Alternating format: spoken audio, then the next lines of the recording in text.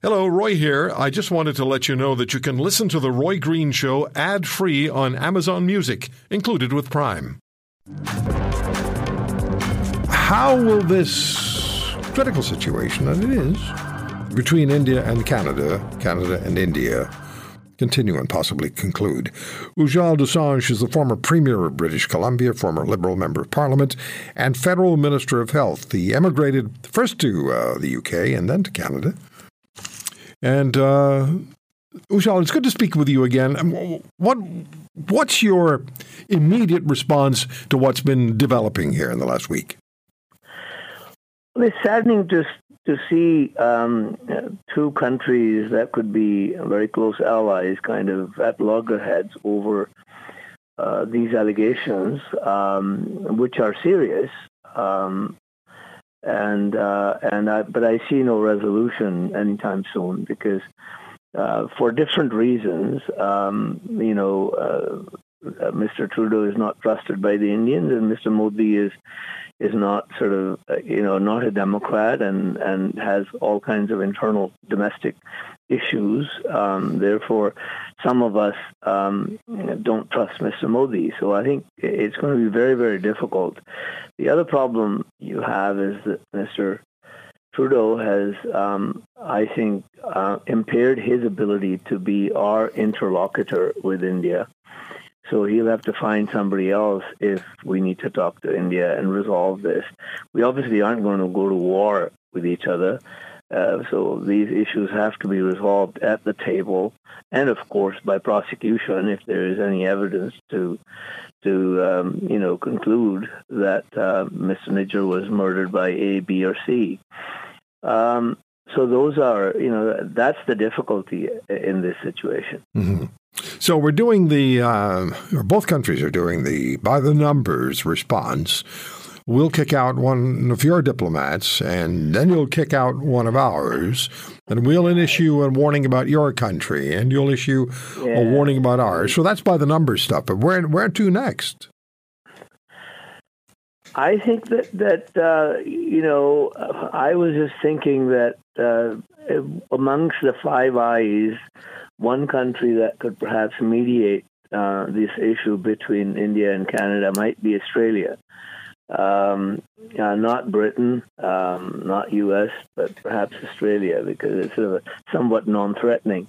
But I don't know what Mr. Trudeau is thinking, because ultimately these kinds of issues are not resolved by making statements implicating other countries. Ultimately, they have to be resolved at the table, and the saner heads need to prevail.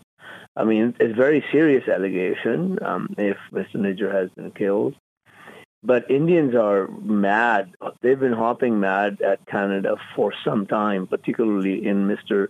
Trudeau's reign, because they see Mr. Trudeau is indebted or surrounded by some Khalistani people, Khalistanis, not necessarily violent ones, but Khalistani separatists. Inside his party, and he is kept in power by the support of Mr. Jagmeet Singh, who is banned from going to India because they believe he's a Khalistani. So I think that they don't trust Mr. Trudeau.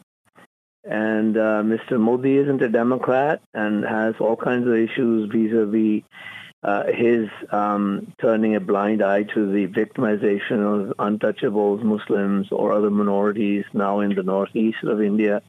There are no good people in this at the end of the day, from each other's point of view. Yeah, and we need to calm down a bit. It would have been better had Mr. Trudeau not gone public with this until the RCMP had charged somebody, or until the CSIS had provided him some evidence that could be made public. Then I think that it may have played out differently. Yeah, there was something theatrical about his presentation. Well, there usually is something theatrical about how he presents himself. But I thought at the end of, and I listened very closely to what he had to say, and I played it back so I made sure I knew what he said. I thought, okay, so now we have your say-so, but where's even redacted evidence of what you're saying, Mr. Trudeau? And now he won't say anymore. Well, that is now a problem. And you have, there's no question, even in India, under the current regime, there's been a lot of jingoism that's been unleashed, and particularly on social media. And you have insane kind of comments being made. And then you have equally insane comments being made by some of the Khalistanis here against India.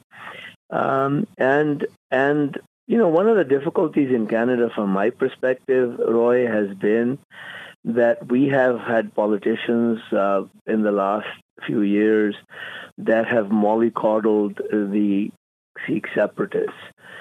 They have every right to preach for Khalistan, but they have no right to be violent or hateful.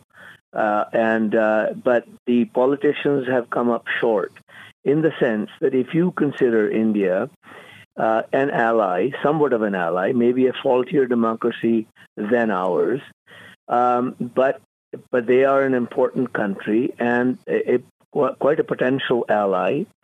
And I have not heard any politician say, hey, look, folks, Khalistanis, you have the right to ask for Khalistan, but we don't support dismemberment of a friendly country.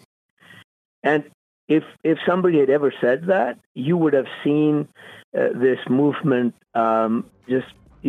dissipate over time. Okay. They have defended everybody based on right of free expression. That's a right, but politicians have an obligation to show some leadership too. If you want to hear more, subscribe to The Roy Green Show on Apple Podcasts, Google Podcasts, Spotify, Stitcher, or wherever you find your favorites. And if you like what you hear, leave us a review and tell a friend. I'm Roy Green. Have a great weekend.